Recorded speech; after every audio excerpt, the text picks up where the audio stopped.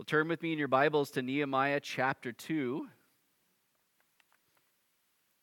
Nehemiah chapter 2.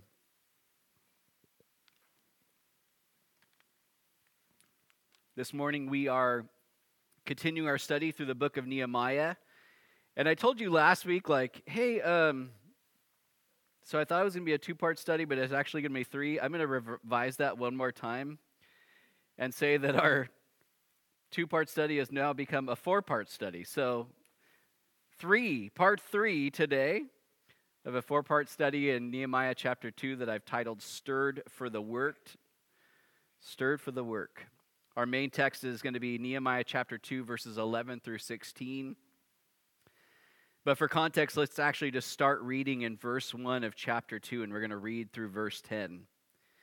Nehemiah chapter 2, beginning in verse 1, it says, "And it came to pass in the month of Nisan, the 20th year of King Artaxerxes, when wine was before him, that I took the wine and gave it to the king. Now I had never been sad in his presence before. Therefore the king said to me, 'Why is your face sad, since you are not sick? This is nothing but sorrow of heart.' So I became dreadfully afraid and said to the king, 'May the king live forever. Why should my face not be sad when the city, the place of my father's tombs, lies waste and its gates are burned with fire?' Then the king said to me, 'What do you request?' So I prayed to the God of heaven. And I said to the king," verse 5, "If it pleases the king, and if your servant has found favor in your sight, I ask that you send me to Judah, to the city of my father's tombs, that I may rebuild it." Then the king said to me, the queen also sitting beside him, "How long will your journey be, and when will you return?" So it pleased the king to send me, and I set him a time.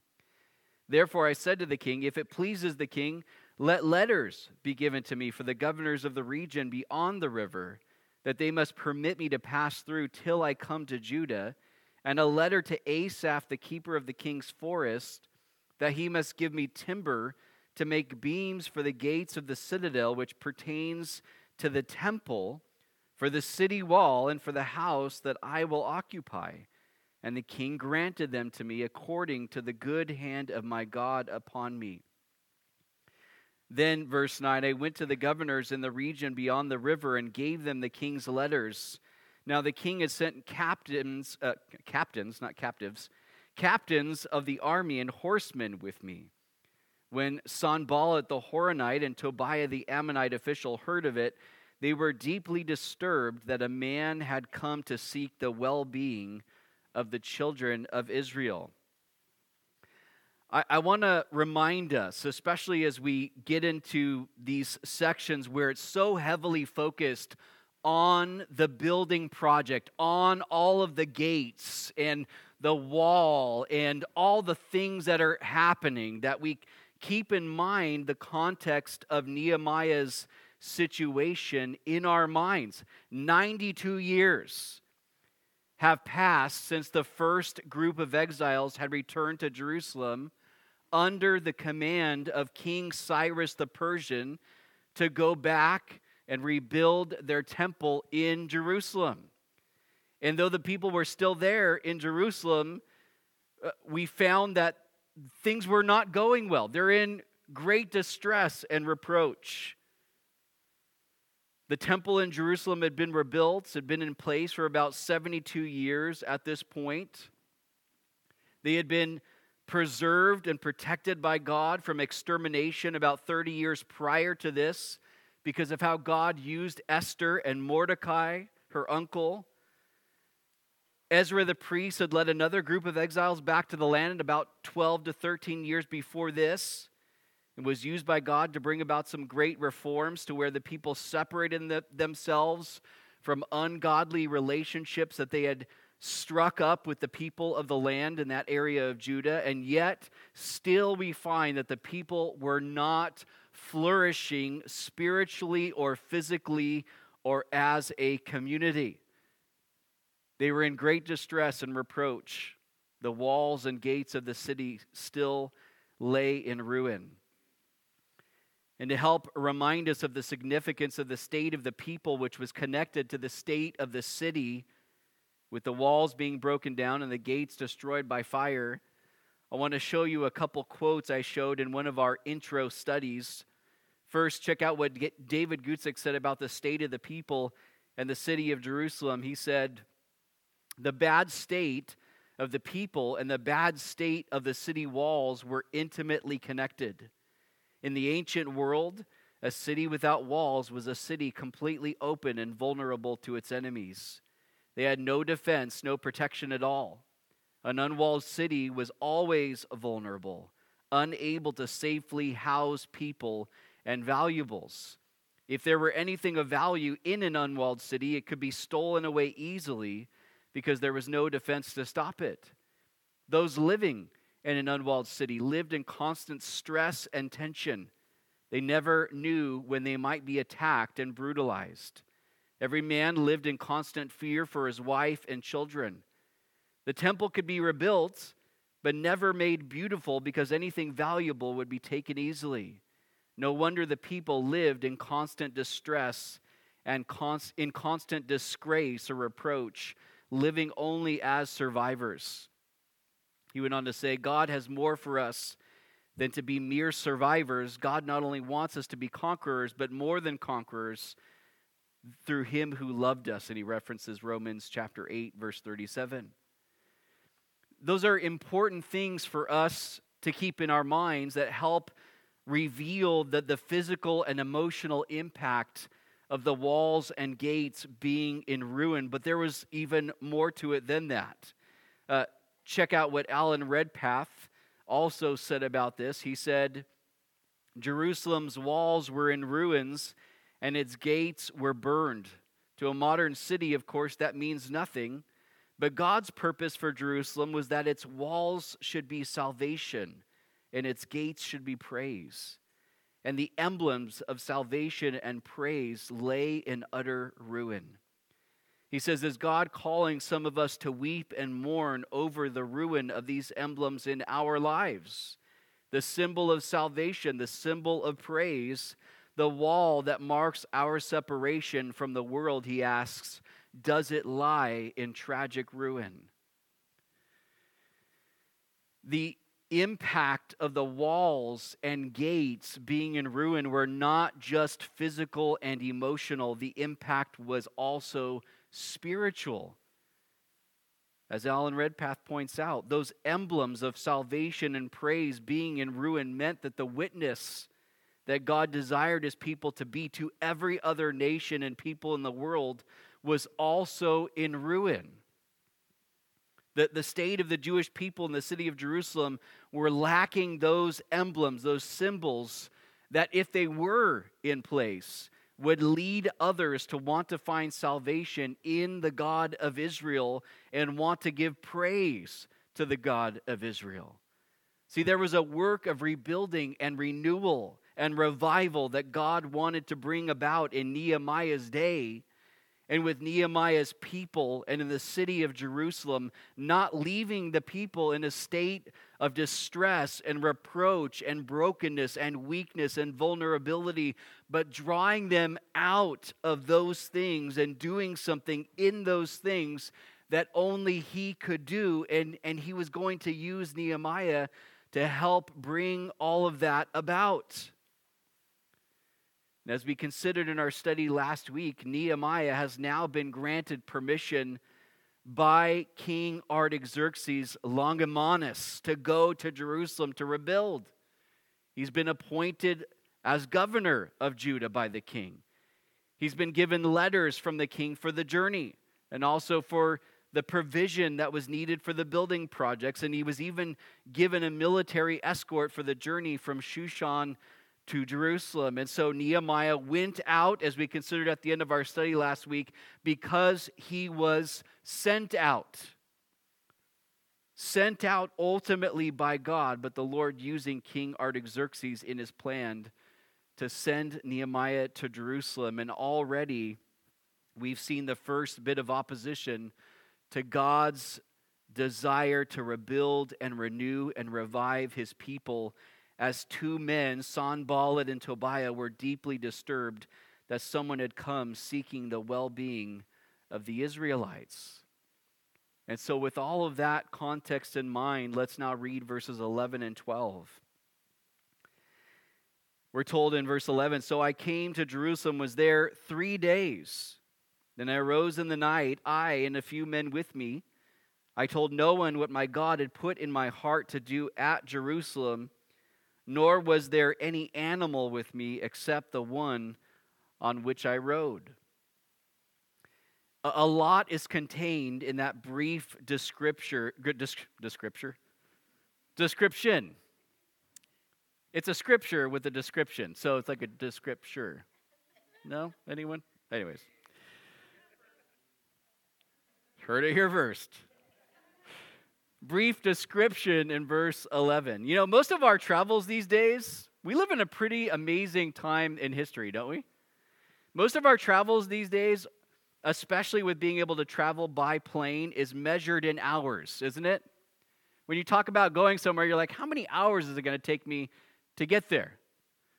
I mean, if you're going on a really gnarly trip and you're like, hey, I'm going, gnarly not being the destination, but the amount of travel, you might travel upwards of 17 hours even at one time in a plane if you're going somewhere like India. Like, man, and if you've ever been in a long flight, you're like ready to be done after 5 hours. You're like, I need to stand up. I'm getting blood clots in my legs. This thing's not good. It's not going well. Need to do some lunges in the aisleway. I don't even know if they let you do that anymore. But even with driving, we could get from here to the northeast coast of the United States in about 50 hours, 2 days straight of driving. Pretty crazy. So when we read about travels in the Bible, we can miss some of the seriousness or what that really meant, the statement like verse 11. Along with Nehemiah already saying in verse 9 that he had come to the governors in the region beyond the river Euphrates. We have to remember that much of the travel in that day happened by foot, maybe by camel, maybe even possibly by donkey or horse. And so Nehemiah had been in Shushan and had to travel from Shushan to Jerusalem. We have a map image to show you so you have a better idea of what was going on geographically. So if you see over here to the left, the Mount of Olives, that's Jerusalem. Far over to the right, just east, is Susa. Susa was Shushan. This is 800 plus miles of travel. In fact, I read in one commentary about Ezra's journey. He traveled from Babylon to Jerusalem 13 years prior. That because of the route that Ezra and the group of exiles that returned with him, the route that they would have had to take, it was upwards of like 900 miles, even though it's closer distance than Susa.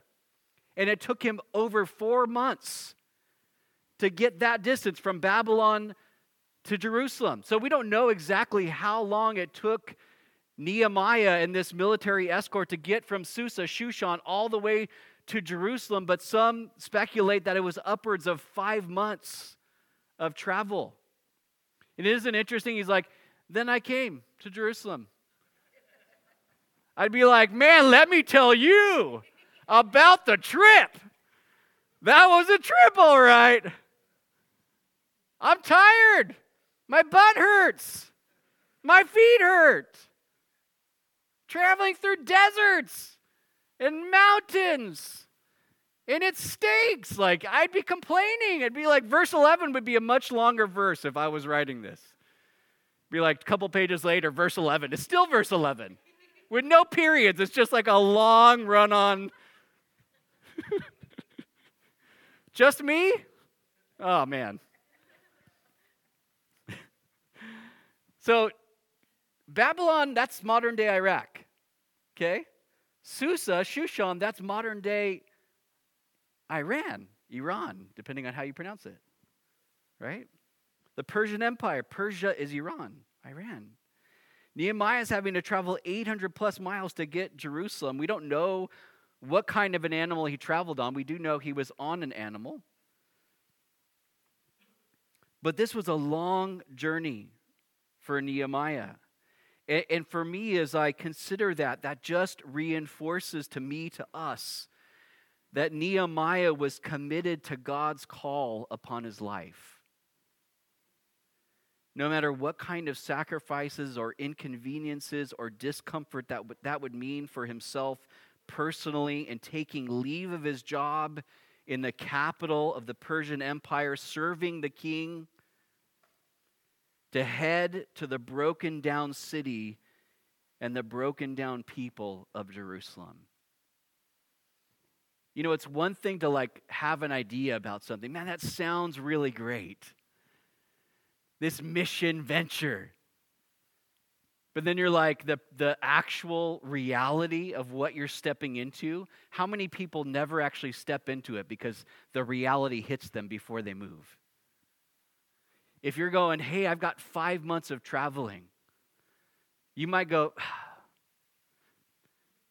God, you got somebody a little closer? Is there somebody actually in Jerusalem already you might be able to stir up for this? I'm kind of removed a little bit from this. I didn't grow up there. I don't really know these people at all personally. You have some, we've been reading in Exodus, and we read Moses' interaction with God when God's first calling Moses to be the deliverer for his people. And he's like, God, can you send someone else? He actually says that. God, can you just send somebody else? And how many of us have been in a similar thing? And God's going it's not 800 miles, it's 8 feet. Somebody in your house. It's 80 feet. It's the person across the street. It's your next door neighbor. And God's like, hey, I want you to go love on them. I want you to serve them. I want you to show Jesus to them. I want you to tell them about me. And we're like, God, do you have anybody else? Do you have somebody a little closer?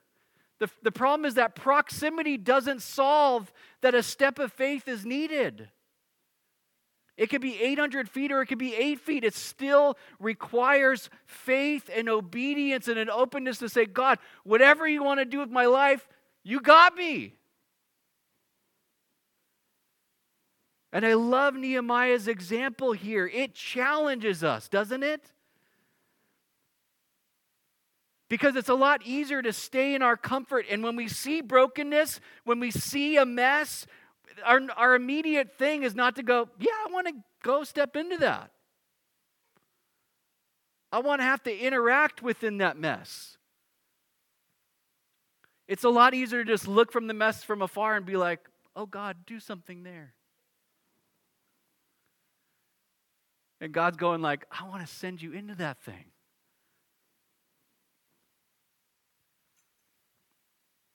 Nehemiah was committed.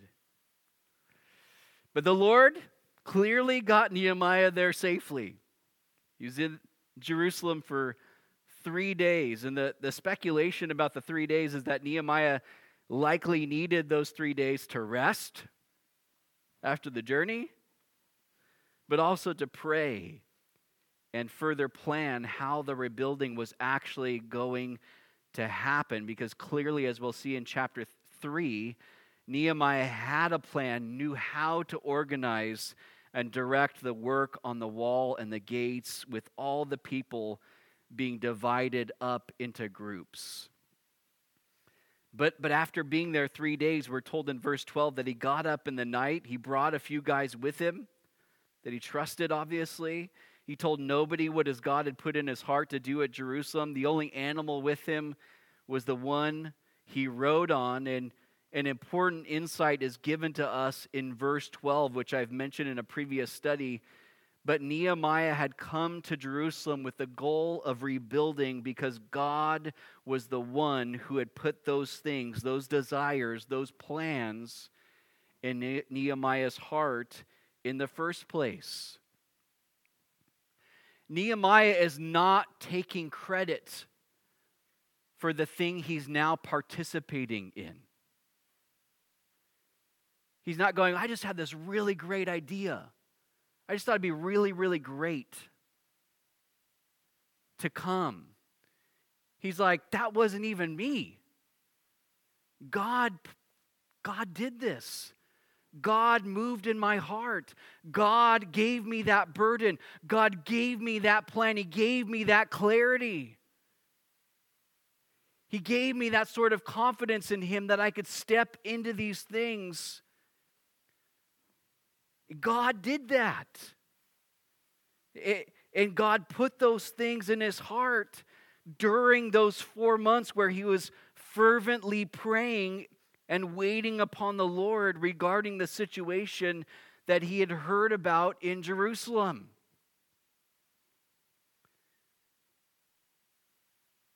And I just think about us, that the things that God has put on our hearts. The thing that God is yet to put on our hearts. You know the rad thing about us all being different people and yet there still being unity? Remember, we don't have uniformity. We have unity. We're not all the same. We don't all have the same burden for all the same things. We should have the same burden for very specific things when it comes to the souls of individuals being saved. Should have the same burden for that. But individual ministry, individual situations, things that are going on, a ministry to be a part of, God shows us things and he'll burden us for those things. He'll put things on our heart that he may not put on someone else's heart, and that's okay. But whatever he's put on our hearts, we have a responsibility to respond to, don't we? And that doesn't mean we just, as soon as that thing's in our hearts, I just run out. Okay, Lord. And we're just looking around. I don't know what's happening, but I had this thing in my heart. No, we get the thing on our heart. God starts to stir our hearts and we pray. We pray and we pray and we pray and we commit the thing to the Lord. We ask God, put your desires in my heart. Put your plans in my heart. God, move me in the way that you want me to be moved. If this is not from you, I don't want to be a part of it. But if your spirit is in it, if you're leading me, then God, I want to be a part of it. And he's able in that time of prayer, as he's made something clear to us, to then have our full attention, doesn't he? To where we can go, cool, Lord, I've got greater clarity than I had last week. Last month, last year. And as he makes things clear, we step in with the confidence that he gives us. But I think more and more in our day, we need to be asking God, put your desires in our hearts. Lord, whatever you want for my life, whatever you're wanting to do, God, do it. Put it in my heart. Because sometimes the things in our hearts, they're just us.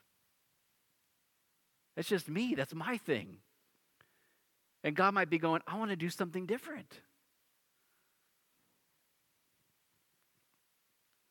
God had put these things on Nehemiah's heart. And as he prayed, God gave him direction, gave him vision, gave him a passion. But for the first few days he was there, he didn't tell anyone what God had put in his heart to do there in Jerusalem, but we do see the actions he started to take in verses 13 through 15. Verse 13, and I went out by night through the valley gate to the serpent well and the refuse gate. You're like, what kind of city was this? Serpent well. Don't draw water from that one. Get bit. No, it's just a name, everyone. Refuse gate. We're like, oh gosh, that gate really stunk. But tink. It says, and he viewed the walls of Jerusalem, which were broken down, and its gates, which were burned with fire. Then I went on to the fountain gate and to the king's pool, but there was no room for the animal under me to pass. Verse 15, so I went up in the night by the valley and viewed the wall. Then I turned back and entered by the valley gate and so returned. So Nehemiah sort of makes a circuit, starting at a certain point, travels around the city, sees what's going on, returns to the same starting point. The valley, very possibly referring to the Kidron Valley, which was on the eastern side of the temple. But between verses 13 through 20, between our study today and next, I believe we see three different aspects of stirring that God did in Nehemiah. We've seen a lot of stirring that God's done. But specifically here in these verses, three different aspects of stirring that God did in Nehemiah. First, that God stirred him to see, which we're going to consider in our study this morning. And then next week, we'll consider the other two aspects, which is going to be that God stirred him to speak. And then thirdly, that God has stirred him to stand. But first, and I believe we see this in verses 13 through 17, God again stirred Nehemiah to see. In verse 13, we're told that he viewed the walls of Jerusalem which were broken down and its gates which were burned with fire. And then in verse 15, that he viewed the wall in different areas as he traveled around the city with its broken down walls and gates. One of the areas he went to was so badly in ruins that his animal couldn't even get through it. But that word viewed in both verse 13 and verse 15 means to inspect or examine, to look over carefully. See, Nehemiah had already heard the report months earlier from his brother and others who had witnessed firsthand the distress and reproach, the broken down walls and the ash heaps that used to be gates. But Nehemiah had to see those things up close for himself. You know, it's a lot easier to hear or know about damage, to know about a gap that exists from afar, but stay distanced from the damage, stay distanced from the brokenness. And it's a lot harder to see up close and step into the gap, to step into the damage and brokenness that God has revealed to us. And yet Nehemiah wasn't content with just hearing about the state of the walls and gates or hearing about the distress and reproach, but he wanted to see and experience it for himself as God was solidifying both the burden for his people and also the plan to do something. But what about us? Has God stirred us to go beyond hearing about something or knowing intellectually about something to want to really truly see the things he's seeing? Have we been stirred to see the state of our lives, the lives of others, to see situations and places, to really see the way things actually are, and take a walk in those things, so to speak, instead of staying distanced and detached to where we just don't care enough to be moved by God to act? Are there areas maybe where the work of God, just like the work of the wall had been halted, because they tried early on to start building the walls when they were building the temple, but that work had halted for over 90 years.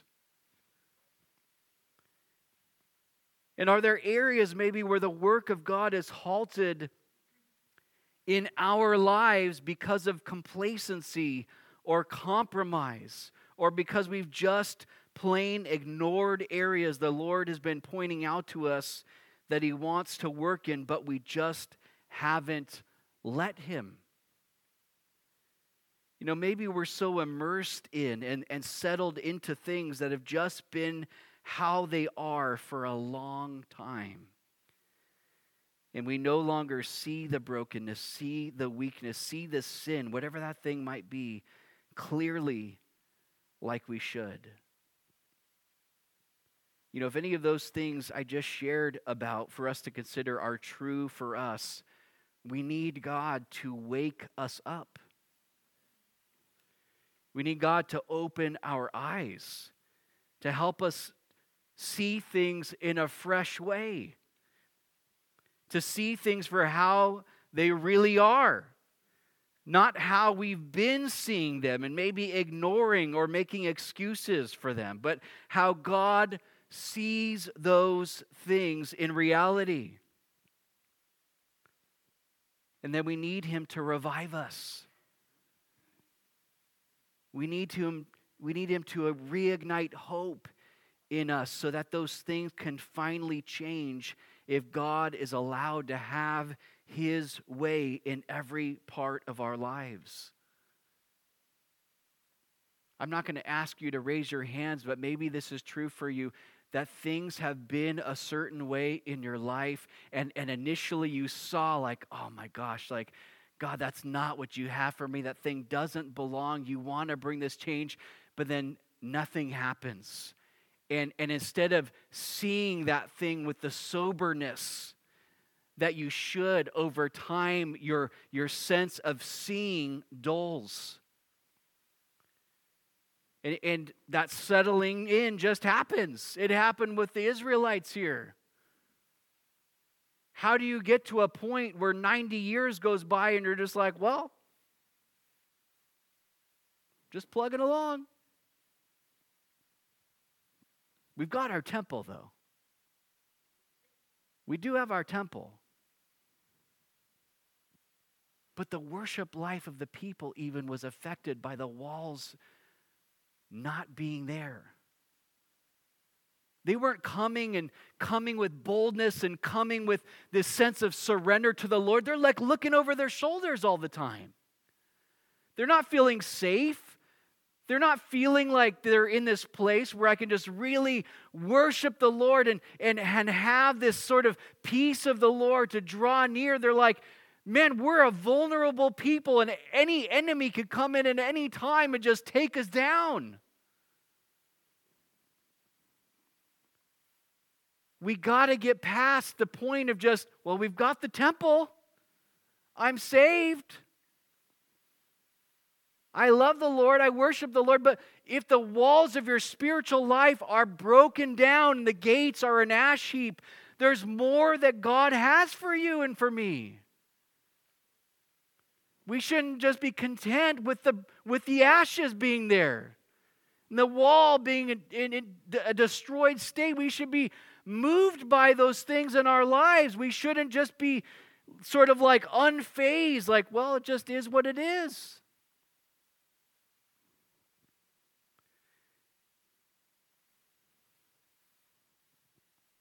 We need God to help us see things.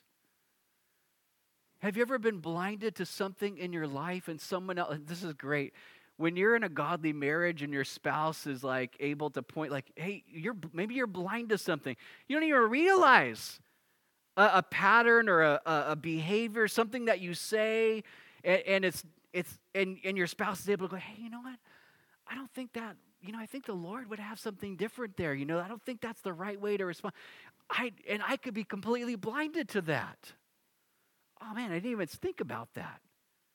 I didn't even see that was a problem, or that could be something that could, affect somebody else. But what about those things in our lives that we've got blind spots to? God, help us to see. And not just see, but when we see them, to bring them to the Lord in prayer. Because if we just see the things and that's all that happens, we just see it. Oh man, you could just be a wreck. If God just showed us all the different things in our hearts in a moment, all the different things, all the things that we just are blinded to, that aren't of Him, that aren't from Him, that don't please Him, it could make us a mess. And if we just sat in that thing and we're just there and we're just seeing, I just see it, Lord, I see it. Like Lord, I'm a failure. It's like, it has to go beyond just seeing. We see it so that we can bring it to the Lord and go, Lord, do something here, please. God, I repent of these things in my life. I don't want that to be in my life. Confess those things to the Lord. Let Him bring forgiveness. Let Him bring healing. Let Him bring growth. But it's got to start with us seeing. Because if we're not seeing, we're just going to keep going the way that we've been going. And God might be going, hey, but there's things in your life that are actually damaging your fellowship with me, your effectiveness for me, your witness for Christ. Nehemiah had to see the damaged walls and gates, had to walk through the ruins of the city himself before he was willing to say anything to the people of Jerusalem about why he had come. I believe in the stirring God is wanting to do with us. The first aspect of how he's wanting to stir us begins with him wanting us to have eyes to see, to really see what he's seeing and to let what he's seeing and what he's broken by break us and burden us and drive us to really seek him, because without us being stirred to see, will never be stirred to speak or to stand or to put our hands to the work that God is wanting us to be involved in for his kingdom and glory. But look at verse 16. And the officials did not know where I had gone or what I had done. I had not yet told the Jews, the priests, the nobles, the officials, or the others who did the work. Nehemiah surveying the damage at night and him not telling the people where he had gone or what he had done was an intentional move on Nehemiah's part. This was not just for the protection of the Jewish people, protecting them from discouragement or strife or division. If people kind of heard little by little and then came to their own conclusions about why Nehemiah had come or what he was doing, it was also to protect from the enemy knowing what Nehemiah was doing before he had an opportunity to address the people for himself and rally them to the work God was wanting to do in rebuilding. And I want us to notice here that another aspect of why Nehemiah didn't tell anyone yet was because he was being sensitive to the timing of the Lord and the exact way the Lord was wanting him to go about all this and with how he would finally say something to the people.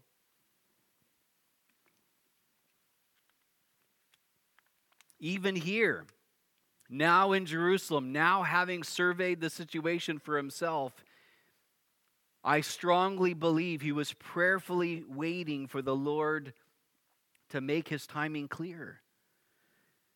Knowing that in order for the people to be stirred to do something about the ruins that had been their normal living conditions for 92 years, it was going to take a move, a work of the hand of God in the lives of the people of Jerusalem for that to happen. But I think on just a practical note here too, a practical point of application from Nehemiah's example, there's great value in surveying and praying and having clear direction from the Lord before speaking to others like Nehemiah did.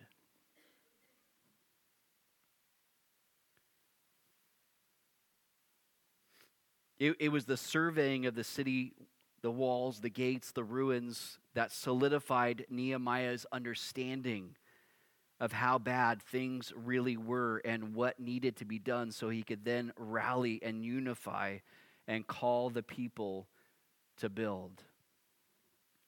But I want us to preview verse 17 to consider one final thing before we come to a close. And this goes along with that first aspect of stirring that God stirred Nehemiah to see. Look at verse 17.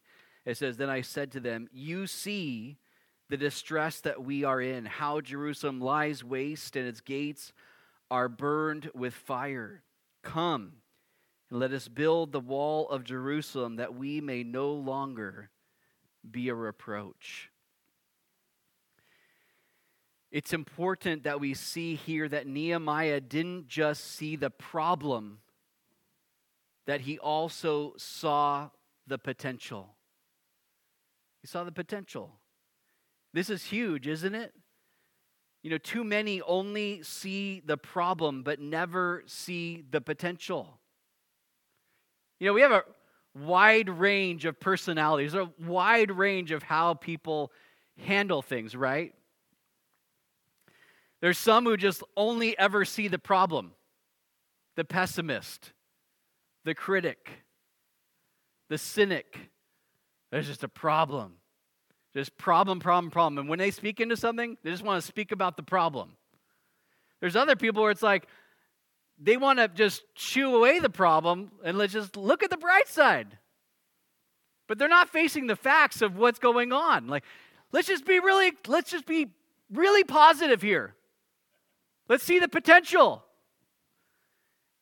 But what if we saw the problem, but then we saw the potential too? We need those people. We need to be those people. Because when we only see the problem, what hope are we giving people? If Nehemiah came and he's just like, you guys blew it. The distress and reproach is all your fault. You could have done something, but you didn't.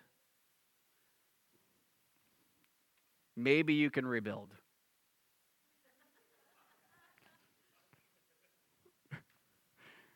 And people are just like, okay. Something, like the next thing he says, something's about to get better. No, he's like, look, there's a problem. For sure, there's a problem, but God can do something. The distress and reproach can be taken away. The thing that's broken can be rebuilt. Come, let's rebuild. Nehemiah saw both the problem, but also the potential. But it made me think about, isn't that how the Lord is with us? Jesus sees the problems better than we ever can. He sees every bit of every single thing in our lives that isn't where it should be or could be. He sees sinful behavior and character and thoughts and words, all of it, all of us. Every bit of us is naked and bare before the eyes of the Lord. There's nothing hidden from His sight. And He sees this with all of humanity, with every single person. We don't even want to see all that's going on with us. Lord, I don't even want to have to think about all the stuff in my own life, let alone the 8 billion other people in this world. He sees every bit of it. All the time, it's always before Him. But even seeing all of our sin, all of our weakness, all of our brokenness, He didn't distance Himself from us.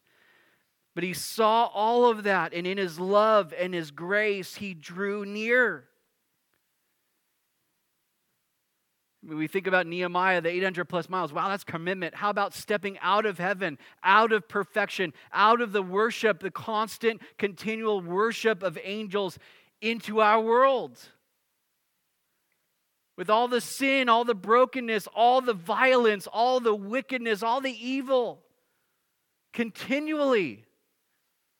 The distance that God met us in, the commitment that He made to us. Stepping into the world, into our brokenness in the form of a man, the man Christ Jesus, so that He could do something about all the things He sees that we can't fix on our own. Stepping into our mess so that He could save us. And like Nehemiah, but just on an infinitely greater scale, Jesus not only sees the problems that exist in our lives personally, in humanity collectively, the way things are that aren't where they should be or could be, He also sees the potential. What He can do in us and through us and around us. And we praise God for that. Praise God that He sees us. And after seeing us and knowing everything about us, He still wants us.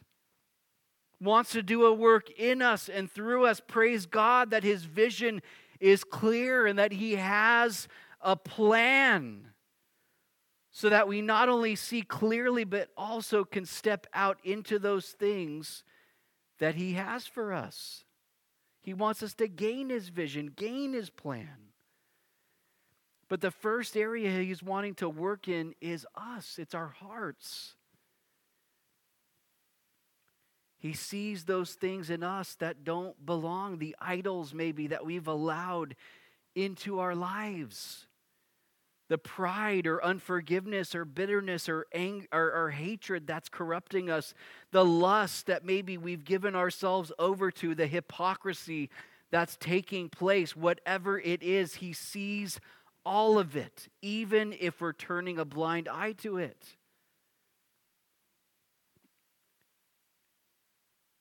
And again, he not only sees the problem that exists, he also sees the potential of what he can do and bring about. Victory over sin and temptation.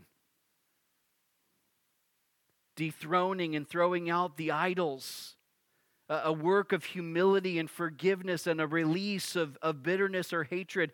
Purity in our minds and our eyes and our actions. Holiness instead of hypocrisy. Healing of wounds and scars mentally and emotionally and relationally and spiritually.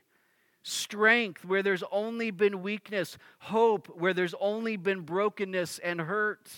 Encouragement where there's only been discouragement and depression. Contentment where there's only been restlessness and discontentment. Peace where there's only been anxiety and fear. What our God sees, he's able to do something about. And he's not only able, he's desiring to work. I pray in these days that God would stir us to see. That he'd show us what he's seeing. I don't know how many times throughout my adult life that I prayed this sort of prayer. God, help me to see people the way that you do. Because isn't it just easy to see people the way we do? Oh man, that's not helpful. God, I need your eyes. I need your perspective. I need insight into my own life to see the things that have become blind spots for me. The things that I've ignored. The compromise or the complacency or the indifference or the apathy. God, I need you to help me to see it. He show us what he's seeing, that in faith we would step into those things he shows us and burdens us for, not distancing ourselves from the gap, the damage, the brokenness that exists, but stepping into those things as he makes it clear. And guys, I believe he'll do it. I believe he'll do it. I don't think this is a thing where it's like we're asking for something that God doesn't really want to do. No, I want you to stay blind. He's like, no, I want you to see. I want you to have eyes to see. I want to do something. But I think he wants us to ask him to move and to stir us in these sorts of ways, just as he did Nehemiah. We'll continue this in our account next week. I'm going to have the worship team come back up. In closing, I'm going to ask us this morning, because maybe even as I'm teaching, there's stuff that God's bringing to your mind. And it's stuff that you'd rather just not have to think about. Could be with you, could be with somebody else, could be a relationship. It could be something, there's a brokenness in a relationship that you've been ignoring, and God's like, stop ignoring it. I want you to see it. I want you to really gain my heart for it. Maybe you've been holding on to unforgiveness, and God's like, I want you to really see what that unforgiveness is doing in your life. You are the prisoner. Unforgiveness isn't doing anything to the person that you're not forgiving. We're the ones trapped when we don't forgive. We're there. It poisons us. Bitterness is a root that springs up and defiles many. If you've ever been around a bitter person, man, it defiles many. Oh man, when I hang out with that person, it's just, it affects you. You're like, dang, they're bitter. It's hard. God, help us to see those things. Maybe we had a hard time loving somebody and we've just made excuses for it. We just stopped. And God's like, I want you to see that you really don't love that person with my love. Maybe there's things where God's been stirring you for something and you've just been putting it out of mind because you're thinking about the reality of what's that actually going to mean for you if you step out into it. And God's like, I want you to really see what I'm wanting to do. Instead of thinking about the sacrifice that's going to mean for me, what if we focused on the ways that might bring God glory? Is God stirring us to see? See things the way they really are in our lives, the lives of others, situations, places, our family, our friends, our workplaces, the culture of our day, the world around us.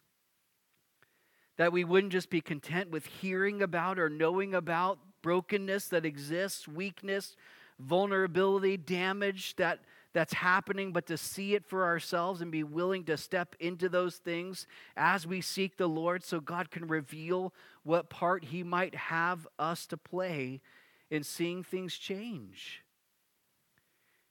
You know, maybe we've lost hope or grown discouraged because of what we've seen. Wondering how things can ever be different than how they are now. Remember that our God not only sees the problems, He also sees the potential and He's able to do something about it. Maybe for some, He's just wanting to revive hope in us today. We've become hopeless. Wherever we're at, God has something for us. He wants to do something in our lives. Let's pray. Lord God, we thank you for your word. Lord, I thank you for the challenge that we've considered this morning. God, I don't profess to have perfect vision, to see all the things in my own life or things that are going on around me, but Lord, I want to see. I want to see clearly, Lord. We want to see. God, open our eyes.